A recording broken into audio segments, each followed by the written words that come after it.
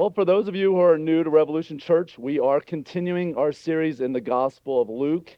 That's the way we like to study the Word of God, a book at a time, one verse at a time, and just go through it the way Jesus said it. And again, I just want to refresh your memory that if you have any questions, you can text them in anytime. And at the end of my message, I will answer them for you, or do my best anyway. All right, so if you want to open your Bible or your device, we're in Luke chapter 7. And I'll be the reader this morning. It says, soon afterwards, he went to a town called Nain, and his disciples and a great crowd went with him. And he drew near to the gate of the town. Behold, a man who had died was being carried out, the only son of his mother, and she was a widow, and a considerable crowd from the town was with her. And when the Lord saw her, he had compassion on her, and said to her, do not weep. Then he came up and touched the bier, and the bearer stood still, and he said, young man, I say to you, arise. And the dead man sat up and began to speak, and Jesus gave him to his mother. For fear seized them all, and they glorified God, saying, a great prophet has arisen among us, and God has visited his people. And this report about him spread through the whole of Judea and all the surrounding country. This is the word of the Lord. Let's pray. Father, thank you for your word. Thank you that it is inspired and breathed by the Holy Spirit of God. I pray that that same Holy Spirit this morning that fills our hearts would connect our brains with our hearts so that we could truly comprehend and understand what the word of God is saying to us this morning. And we pray that Jesus would receive all the glory. And it's in his name we pray. And all God's people said, amen.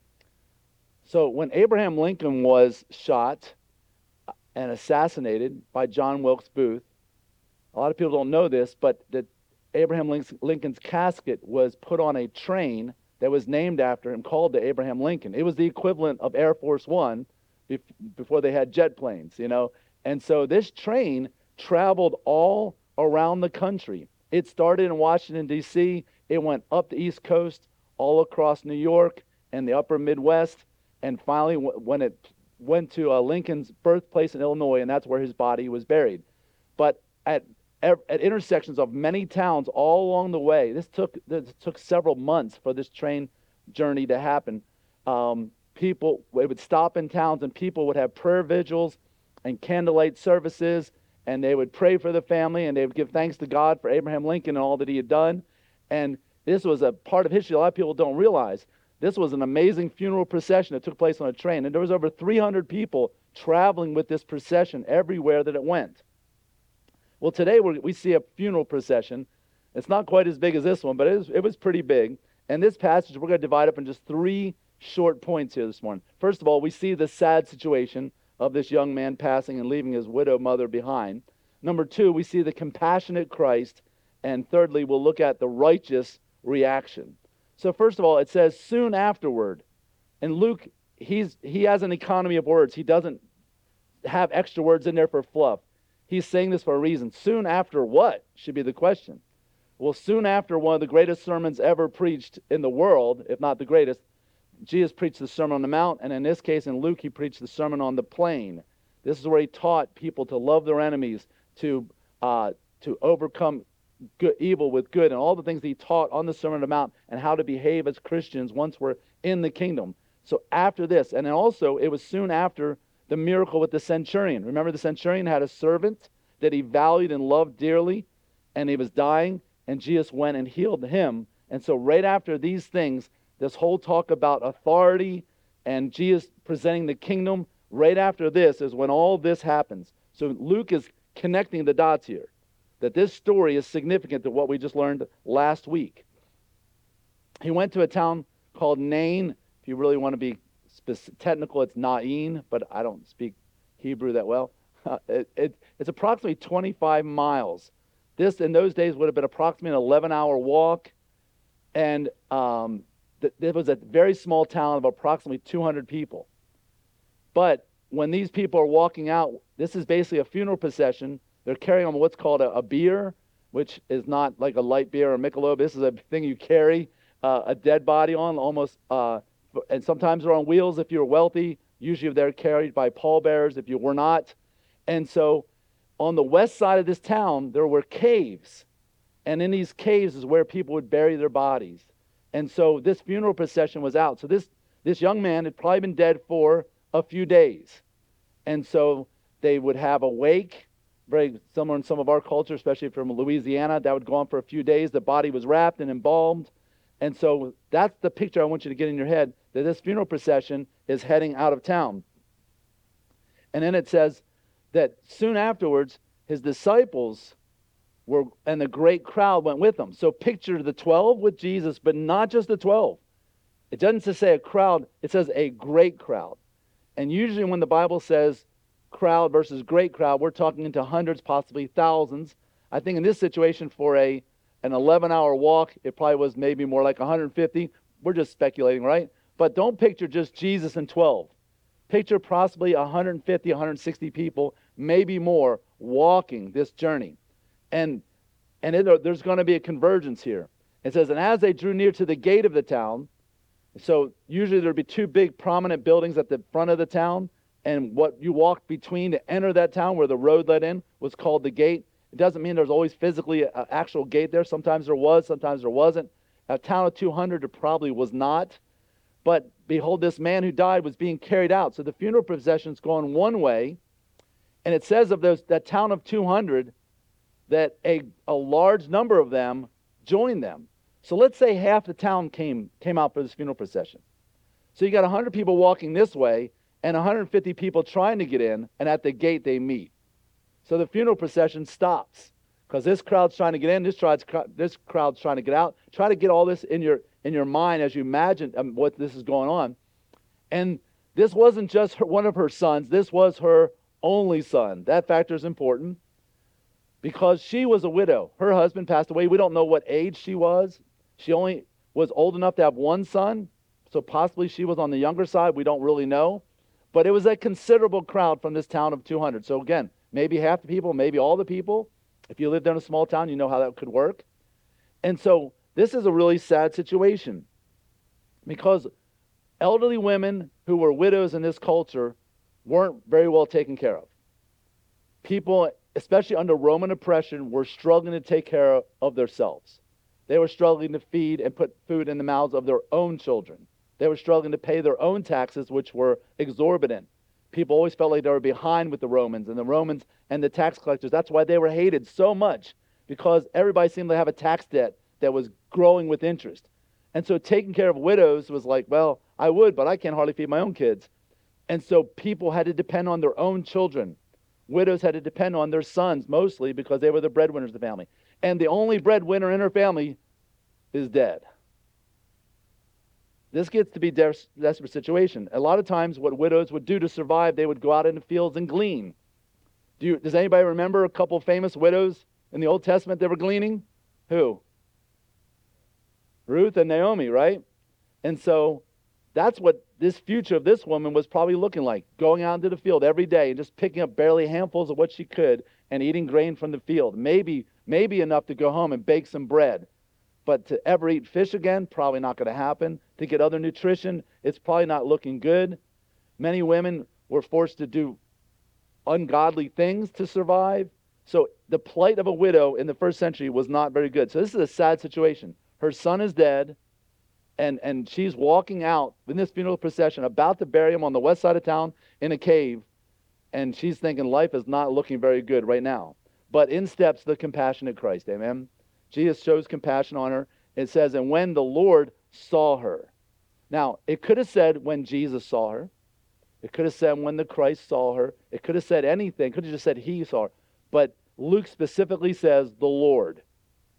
It's showing that the one in control, the one who knows everything, the one who has a heart of compassion, that's the one who saw her. Okay? And it doesn't say when he spoke with her. Or anything. Luke is specifically honing in an idea that not only does he's not just talking about physical sight. Oh, there she is.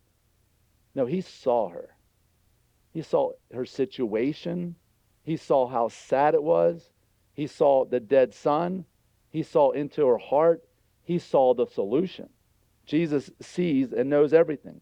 This is a hyperlink, I believe, back to a famous Old Testament lady, Hagar. Remember who she was? Forgive my voice. We just got back from the basketball tournament, and I did lots of yelling. So Abraham and Sarah, husband and wife, called by God to come out of their country land to start a new race of people and to go into the promised land. And Hagar was an Egyptian servant that they had. And God had promised them a son in their 40s. No son. 50s, no son. 60s, 70s, 80s. Now they're in their 90s, still no son. And Sarah's like, you know what, Abraham, I got an idea. I've got this young, fertile servant girl. Why don't you make a child with her, since we can't seem to have kids? And let's help God with keeping his promise. You know, God doesn't need any help, by the way. You all know that, right? And when we try to help God out with certain things and try to step in and do things wrong, it only gets worse. So Abraham gave in on that temptation, and Hagar conceived. And when she became pregnant, Sarah, whose idea it was, became jealous and mad at her because she's pregnant. Well, Hagar didn't help the situation because she's like, oh, look here. See that baby bump? You know, she's all bragging about it and throwing it in her face. And so the hostility between these women, two birds in the same nest, was not looking good. So she kicked her out of town. And she said, and so Abraham said, you need to leave. And he gave her a pot of water and puts her out in the desert. Way to go, Abraham. Good job. So she's out in the desert, and she's like in a bad situation, and she cries out to God. And here's what the scripture says about this. In Genesis 16:11, it says, and the angel of the Lord, and notice it says, not an angel of the Lord, but the angel of the Lord. Who is that? This is Jesus, okay? When you see the phrase, the angel of the Lord in the Old Testament, that means when God chooses to become flesh and he becomes his own messenger. So God sent other angels as messenger, but God's going to be his own messenger in a situation. And he said to her, Hagar, behold, you are pregnant, and you shall bear a son. So he's already prophesying what's going to happen. And you shall call his name Ishmael, because the Lord has listened to your affliction. So she called the name of the Lord who spoke to her, you are a God of seeing. For she said, truly, I have seen him who looks after me. I saw God, God saw me, and he saw into the inner depths of my soul. And she came up with a name that's only used here in the Bible, El Roi, the God of seeing. I don't know what you're dealing with today, but know this, God sees it. And that God sees more than you do. He sees it from all angles. Our God sees all the details of your sad situation. He understands, and he has compassion for you. Even if no one else does, even if you feel all alone in this situation, understand that God has compassion, and he understands what you're going through. He sees the big picture that you cannot see, and he has a plan. You have to trust him with that. Even though you don't fully understand, he knows the future. Most importantly, he sees the future and what is on the other side of your situation. So whatever it is, you need to give it to God. There's a prayer that someone prayed that's worth quoting here this morning. I don't know, that nobody really knows who to attribute to. I asked for strength, and God gave me difficulties to make me strong. I asked for wisdom, and God gave me problems to solve.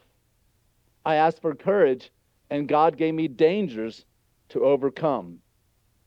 I asked for love, and God gave me troubled people to help. My prayers were answered. See, the connection here between your troubles, there is a connection with the compassion and difficult situations. You say, well, God, help me to be compassionate to other people. And then God brings in these troubles. And you're like, wait, hold, God, I want to just be compassionate to other people. Well, hold on. Listen to what the scripture says about that.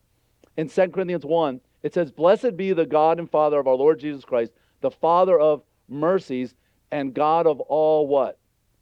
He is the God of all comfort. Listen what he teaches us here. Who comforts us in all our affliction, so that we may be able to comfort those who are in any affliction with the comfort which we ourselves are comforted by God. That's a mouthful. But there's a hurting world out there. So you know what God does to make you compassionate? He makes you hurt. God does bring pain into our lives. He allows it for a reason, so that we, when we receive the Holy Spirit's comfort in our own heart, then we can take that and give that to someone else. And you could say, it's one thing to say to somebody going through a hard time, hey, I'm really sorry you're dealing with that. It's another thing to say, I've been there, sister. I've been there, brother. I know what you're feeling because I just went through this last year. There was a missionary and his wife in the Congo. And one day when he had left town to go visit and preach the gospel in another town, one of the hostile tribes came in and gang raped the missionary's wife. Just devastated her. And they packed up everything and left the field and came home. And she was depressed and discouraged for a long time, dealing with the trauma that had happened to her. And she just had a really crisis of faith in her, like, God, why? We were serving you. We're over there telling people, we're telling this tribe about you, and you allowed this to happen to me. Why, God? Why would you let this happen? And she struggled for almost a year. And then she got back involved in their mother church there, and she was starting to serve. And they came there and they said, hey, we're having a ladies' retreat with other churches, and we want you to speak. And she's like, okay, I will do it. And she wasn't asked to speak on anything related to what had happened to her. She just asked to speak on a certain topic. But she got up to speak, and she felt like the Lord saying, tell them what happened. Tell them what happened. So she broke down in front of several hundred women and told them what had happened to her, which a lot of people, not everybody knew. And she was wondering, God, why do you want me to tell them what happened? And after the service was over, a mother and a 14-year-old daughter came up there and said, we are so thankful you shared this story because my daughter went through that same thing. And your words encouraged her. God allows bad things to happen sometimes so that when we experience the comfort of God, we can put our arm around somebody else and say, hey, I've been there. I feel your pain. To know what other people, you can have someone who's never been way through and say you just don't understand, and maybe you don't verbalize those words. But when someone has been through it, there's a brotherhood, there's a sisterhood, there's a camaraderie that we can share in that same suffering. Tim Keller said this, Christianity is the only religion where God sees the suffering of his creation and he chooses to suffer with us.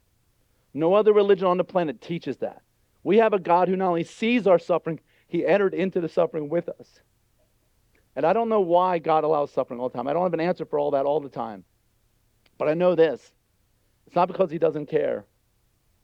That he cares enough to suffer with us and to take all of our pain on the cross. Not only does he suffer for our sufferings, he suffered for our sins. And by his stripes we are healed. All the guilt, all the pain, all the trauma is healed on the cross. We have a God who suffers with us and he loves us. And this is the greatest act of compassion the world has ever known. And that the heart of Christ is in us. And so we have the ability through the power of the Holy Spirit to show this miraculous, supernatural compassion to other people, even when we don't feel like it, even when times are hard. There's times when we're like, well, I can't go, I can't do this. And yet the Holy Spirit of God, there's no other explanation, gives you the power and the strength to step up and to be like Christ. He had compassion on her. It's interesting, this word compassion, it's used 12 times in the New Testament. 10 times it's used of Jesus. Of course, the number 10 is number of completion. He was completely compassionate. But it's interesting, the other 2 times that it's used, one is the good Samaritan, not the good Jew, the good Samaritan, the person that everybody was racially profiling and hated. He's the one that showed compassion on the guy who had been robbed on the side of the road. He's the one that put him on his own animal, put him in the town, spent his own money to put up on a hotel and to feed him. And he said, if there's any other expenses, I'll pay for that. Out of his own pocket, he showed compassion on someone who didn't even like him. And then the other time that this word compassion is used, the Greek word is splankna. It means like something in your gut. Okay, the word even sounds like it, doesn't it? And it says that the father, when he saw his prodigal son, the son who had took all of his inheritance, who had liquidated his finances and ran off and spent it on wild living, when he comes back, he wasn't, well, I told you so. I knew you'd come running back. Who do you think you are? What do you want? You want some more money? Did he do any of that? No. He had splankna. He had compassion. He hurt on the inside for his son, and he ran to him, and he put his arms around him. He put on the biggest party and welcomed him home, and all was forgiven. That is compassion. It says he had compassion on her, and he said, "Do not weep." Now, that's interesting. This is one time you don't want to be like Jesus. Please don't show up at a funeral and tell people not to cry, okay? Jesus has a reason why he's saying do not weep, because what? He knows he's going to bring them back, okay? We saw Jesus weeping with Lazarus, right? So he's not saying weeping is bad. The Bible says we mourn, but we just don't mourn in the same way as those who have no hope. So, but he tells her just not to weep. You can stop weeping because I'm about to perform a miracle here. And then he came up and he touched the bier, the gurney that they were carrying the dead body on. He didn't touch the son. He's touching the instrument that transports death. I think there's some symbolism on here. I mean, many times he's touched people, many times he spoke the word. Jesus heals different ways every time, right? And so the bearers, they stood still while they're like, what's going on here? We're trying to get a funeral going on here. You're interrupting. You know, if you imagine like if a funeral procession was heading and all the cars have their headlights on and you jump out in front of the car and say, hey, stop, stop, stop. And you go up to the back of the hearse and you open the door. I mean, everybody's getting really creeped out here thinking, what is this guy doing? And he said, young man, I say to you, arise. And there's a similarity with Lazarus' story. Some of you know where I'm going with this. When he went to the grave, he said, Lazarus, come forth. And one great preacher has said, if he had just said, come forth, they all would have come forth. So he's being really specific. So young man, I say to you, not all the dead people out there in the caves, I say to you, arise. And of course that happened. The dead man sat up and he began to speak. Now what's really interesting about this body's embalmed. It's wrapped. It's not mummified, but they'd still wrapped it in ointment and things like that. And usually they wrap the body and then they would wrap the head this way to hold the jaw closed, just out of respect, and close the eyes and make sure the jaw wasn't sitting there open. So this guy's speaking. Hey, thanks for bringing me back to life. He's got his jaw wrapped. He's sitting up. He's mummified. It was kind of like when Lazarus came forward by the tomb. He was probably like, like that or something. I'm not sure. But you have to visualize what's going on in this crazy situation here. And then he gave him to his mother. So he helped him get down. I don't know if he unwrapped it. But he escorts him over to his mom. Just like this personal touch. It wasn't like, hey, everybody, did you see that? Look at that miracle. Thank you, thank you, thank you, thank you. No, he takes time. He realized this miracle is not done until I present this son right back to his mom. And it's interesting that he spoke. I think Luke, being a physician, wants to make sure people didn't know that the body just moved. My son used to work in a morgue, not a morgue, funeral home, and be around dead bodies. And he said that they've been known to twitch, like do weird things. Some of that's part of decomposition and things like that. But some people, if Jesus didn't say here that he spoke, people would say, well, the body sat up just because it was a reflex, post-mortem reflex. And no, he sat up and he spoke. He talked. We're just letting you know that this guy really was alive. And Jesus showed compassion in when people hurt the most, and that's with death. Death is not fun. Death, even though we know things are coming, even though we know some people get elderly and we know that it could happen any day now, you still don't get ready for it. You still hurts when it happens. You still see all the things. And compassion in those times is when compassion matters most. Speaking of Abraham Lincoln, the guy that shot him was John Wilkes Booth.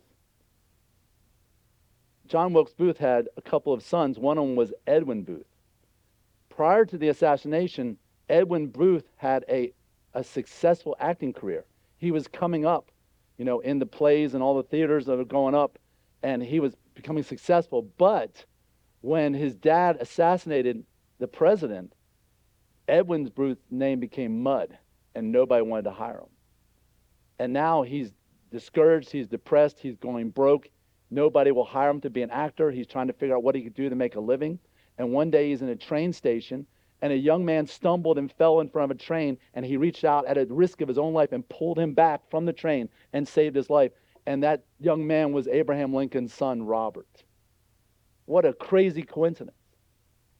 But he, at his own the risk of his own life, he showed compassion on someone who was in a deadly situation, and showed compassion on him. He could have said, "Oh, none of my business," and stand back and just watch it happen. But he showed compassion, and Christ did so much more. He stepped into the situation not at the risk of his own life, but at the cost of his own life.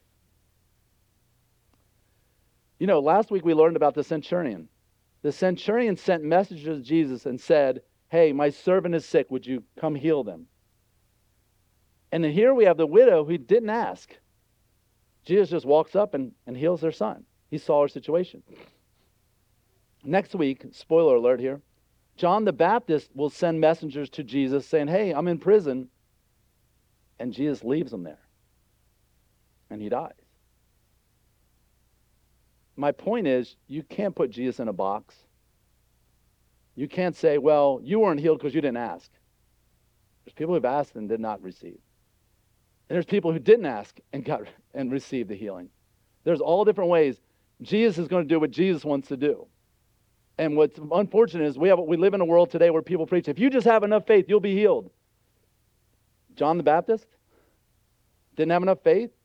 Jesus said, man, there's nobody born of women greater than John the Baptist. And yet he sat in prison and got his head cut off. And here's a widow not asking Jesus for anything, and Jesus steps in. Aren't you glad there's times in your life Jesus steps in when you're not even asking for you and he does the miraculous for you? Jesus does what Jesus wants to do, and he shows compassion how he wants to show compassion. So we saw the sad situation. We saw the compassionate Christ. And now to our final point here, we see the righteous reaction to this miracle. Fear seized them all. Now, I don't think they're like scared, like, oh, I hope he doesn't touch me. No, it was like, oh. We use the word awesome too much. I know I'm guilty of that. But like when you see something you can't explain, you're like, oh, what just happened here? That is awesome. When you like stand in awe, like people, you don't see people raised from the dead every day. This was a true miracle, and they saw this with their own eyes. And of course, who did they give credit to? They glorified God, which is what Jesus wanted them to do. And it's interesting, the language says a great prophet, but the article a is not in the Greek. I believe the article could be the great prophet has arisen among us. Because Moses, who was the greatest prophet of the Old Testament, said, God is going to raise up a prophet greater than me. And other great prophets came, but everybody agreed, well, yeah, they're good, but they're not Moses. They raised the dead, but they didn't part the sea. They didn't take down the biggest kingdom on the planet, Egypt. They didn't do the 10 plagues. Nobody seems to be as good as Moses. And then Jesus came along, and they're like, oh, finally, this is the great prophet. This is the one who is that God's been promising to be the greater than Moses. Now, it's interesting that in this town of Nain, right nearby in that same area, Elijah went to a widow and raised her son. And then his predecessor, who took up his mantle, Elisha, went to a town where the widow had a son and raised him up. Do you see a pattern here?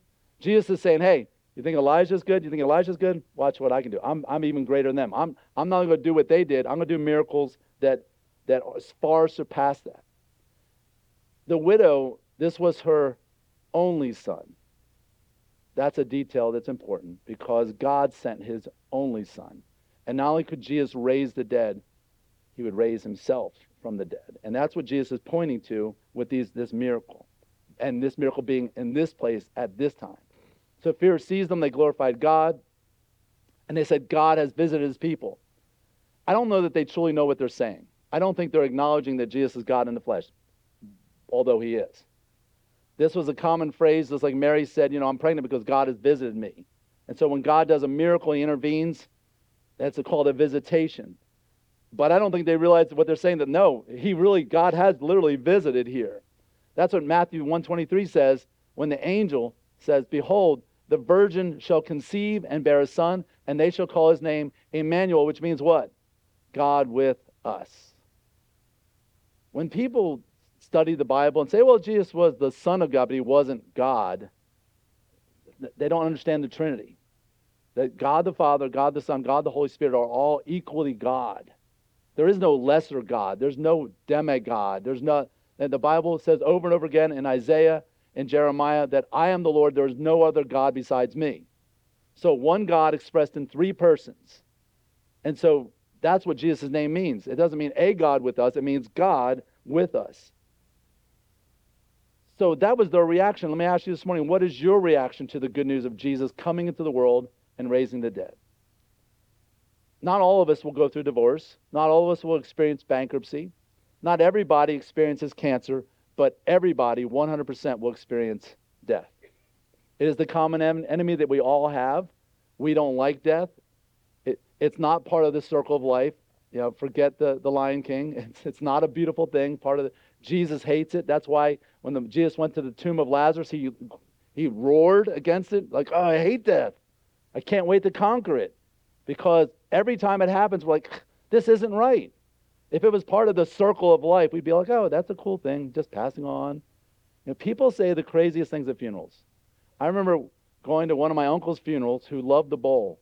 And they're like, oh, yeah, he's bowling in heaven now. And I'm like, I was only like 14. I'm like, that is the dumbest thing I've ever heard. And, we try to justify with all kinds of weirdo stories and that everybody's in heaven. Nobody goes to hell because everybody's better than Hitler. So we're all going to heaven, which is not true. Last night, around midnight, I'm pumping gas on a drive home from Dallas, and they're playing oldies music outside. And it was one of the song was, I thought it was fitting for this morning, is oldie song, you remember this, where can my baby be? The Lord has taken her away from me. And it goes on to say, I can't remember the exact words, it says, I want to see her again, so I got to be good, so I can go to heaven and be my baby again. You don't go to heaven by being good. Doesn't matter what the oldies say, okay? That's what our culture says. You got to be a good person. But the Bible says there's none righteous what? No, not one. There's none that seeks after God. For by grace you saved through faith. It's not of yourselves. It is the gift of God, not of works. And yet most Christian denominations say, be a good boy, be a good girl, keep the 10 Commandments, keep the sacraments, you'll go to heaven. And I'm like, what Bible are you reading? People say, well, there's so many different denominations because there's so many different interpretations. How many ways can you interpret not by works? Not by works. So when we hear that Jesus can raise the dead, our common enemy, what's your reaction to that? We tend to want to kick the can down the road. I don't want to think about that. I don't want to think about it. I won't say I enjoy preaching funerals, but in a way I look forward to sharing the gospel at funerals. Because this is the one time I can get everybody to say, hey, right here, death is real. You see this casket? It's real. And this could be you. And I, as a pastor, I've done more funerals for people under 40 than I've done for people over 40. Part of that was because I was a youth pastor for a number of years, and I did funerals for teenagers. And so don't think, oh, well, that's later. I'll think about death. I'll think about dying when I'm in my 70s, 80s. You may not make it there. And people die young all the time. So when you understand that the only one who can raise you from the dead so that you can live for eternity and not perish and spend eternity in hell is Jesus Christ. And he's proven that he's the one that conquers death because he does it in miracles, and he raised himself. Their reaction was glory to God. Some people's reaction, oh, I don't think that happened. That was 2,000 years ago. That's just fables and legends. You can believe what you choose to believe. And it says in verse 17, in this report, what report? The good news about him raising the dead, it spread. It went viral without an internet. Okay? It burned up the phones when there were no telephones. How did it spread? People were talking. And the only way today, in this crazy day that we live in, that the good news of Jesus Christ is going to spread is if you and I talk. And we open up our mouths and we have sometimes uncomfortable conversations. Because we get nervous, we get scared. But just say, hey, can I share something important with you? When I was this old, whatever age, someone shared with me about the love of Christ and why he died and how he died for me and all my sins. And I don't know exactly what happened, but I know that day changed my life and that all my guilt is gone. And I'm not perfect today, but I just wanted to share that with you, that God's forgiveness is real because I've experienced it. He died for me and you. He was buried and he rose again. And I truly believe that. And I just need to share that with you. It could be that simple. But the reason the word spreads is because people take time to talk. So he said, I say to you, arise. He was specific. And someday Jesus is not going to be so specific. He's going to say, arise to all of his children, and the dead in Christ shall rise first. Then we which are alive and remain shall be caught up together in the heavens with them, and so shall we ever be with the Lord. The Bible talks about two types of resurrections. In Daniel 12, Old Testament here, hundreds of years before Christ rose from the dead, it says, and many of those who sleep, nice way of saying dead, sleep in the dust of the earth, shall awake, some to everlasting life, and some to shame and everlasting contempt. The Mormons, Jehovah's Witnesses, don't believe that hell is eternal. They believe you just go to sleep, you die. Well, then how is this contempt lasting forever? How does the lake of fire burn forever and ever? Which one will you wake up to? Will you wake up to Christ saying, come up here, like he says in the book of Revelation, and you'll be resurrected to eternal life? Or will it be at the great white throne when he says, he calls everyone out of the dead and the sea that gave up their dead, and they stand before the great white throne? And in that case, everyone is judged, according to Revelation, according to their works. So I thought we weren't saved by works. That's right, you're not. But if you don't trust in Christ's work on the cross, you could be judged by your own works. And guess what happens at the great white throne? Everybody is sentenced to eternal hell. There's nobody at the great white throne that says, oh, well, you get a pass. So which resurrection will you experience? John 5:24 says, truly, this is Jesus speaking here. He says, I say to you, and I want you to take this personally as if he was here speaking to you, whoever hears my word, like you have this morning, and believes, trusts in him, the Father, that sent me, has eternal life. He doesn't come into judgment, but is passed from death over to life. Have you come to the point in your life where you've made that transaction from death to life because you trusted in Christ? You believed in his death, burial, and resurrection? Romans chapter 10, verse 9 says that if you will confess with your mouth that Jesus is Lord, okay, he's the boss of everything, I'm giving my life to him, I'll make him the Lord of my life, because I believe in my heart that he died for my sins, he was buried, and God raised him from the dead. What happens when you make that decision? It says you will be what? You'll be saved. Have you been saved? Have you been born again? Let's take a moment to pray right now. Could you do that with me? If you truly have been saved, you have no doubts about it, take a moment right now and say, thank you, Jesus, for saving me. But if you've never made that decision, you're not sure about that, I would plead with you today to make that decision. You don't have to come forward. I'm not going to ask you to raise your hand. I'm not going to embarrass you.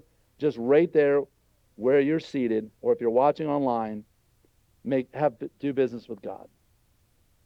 Let him know that you know you're a sinner, that you need a Savior, and that he's it, and that you truly believe that he died, he was buried, he rose again just for you, and give your life to him.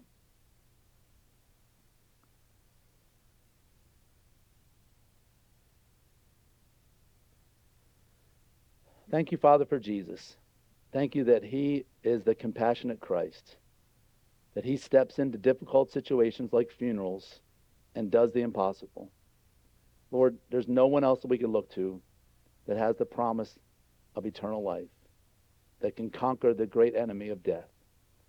So, Lord, we thank you for Jesus. He conquered death by dying, and he gives us eternal life by the life he lived.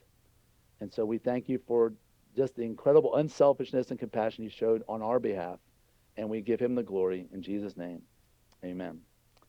If you're like, Gary, I hear what you're saying, but I'm still not there, then let's have a conversation. Let me buy you lunch or buy a cup of coffee, and let's talk about the gospel, and let's help you make that decision.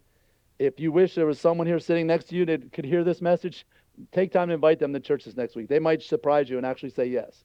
There's cards on the back tables that you can use to invite people.